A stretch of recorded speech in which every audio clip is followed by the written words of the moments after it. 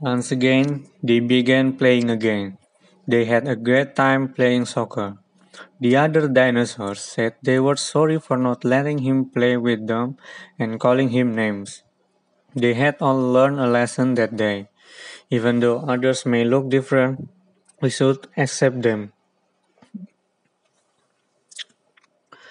We all have something special about us. The lonely dinosaur now had many friends, and they played in the valley for many more. The Five Little Stars by Lorena Ray. She closed her eyes and made a wish. She wished she could have five little stars. She wished they were hers to hold in her hands, to keep close to her heart, and to care for and to love forever. When she opened her eyes, something caught her eye. There were five twinkling stars all in a row. She knew this would be hers when the time was right. They would be there waiting.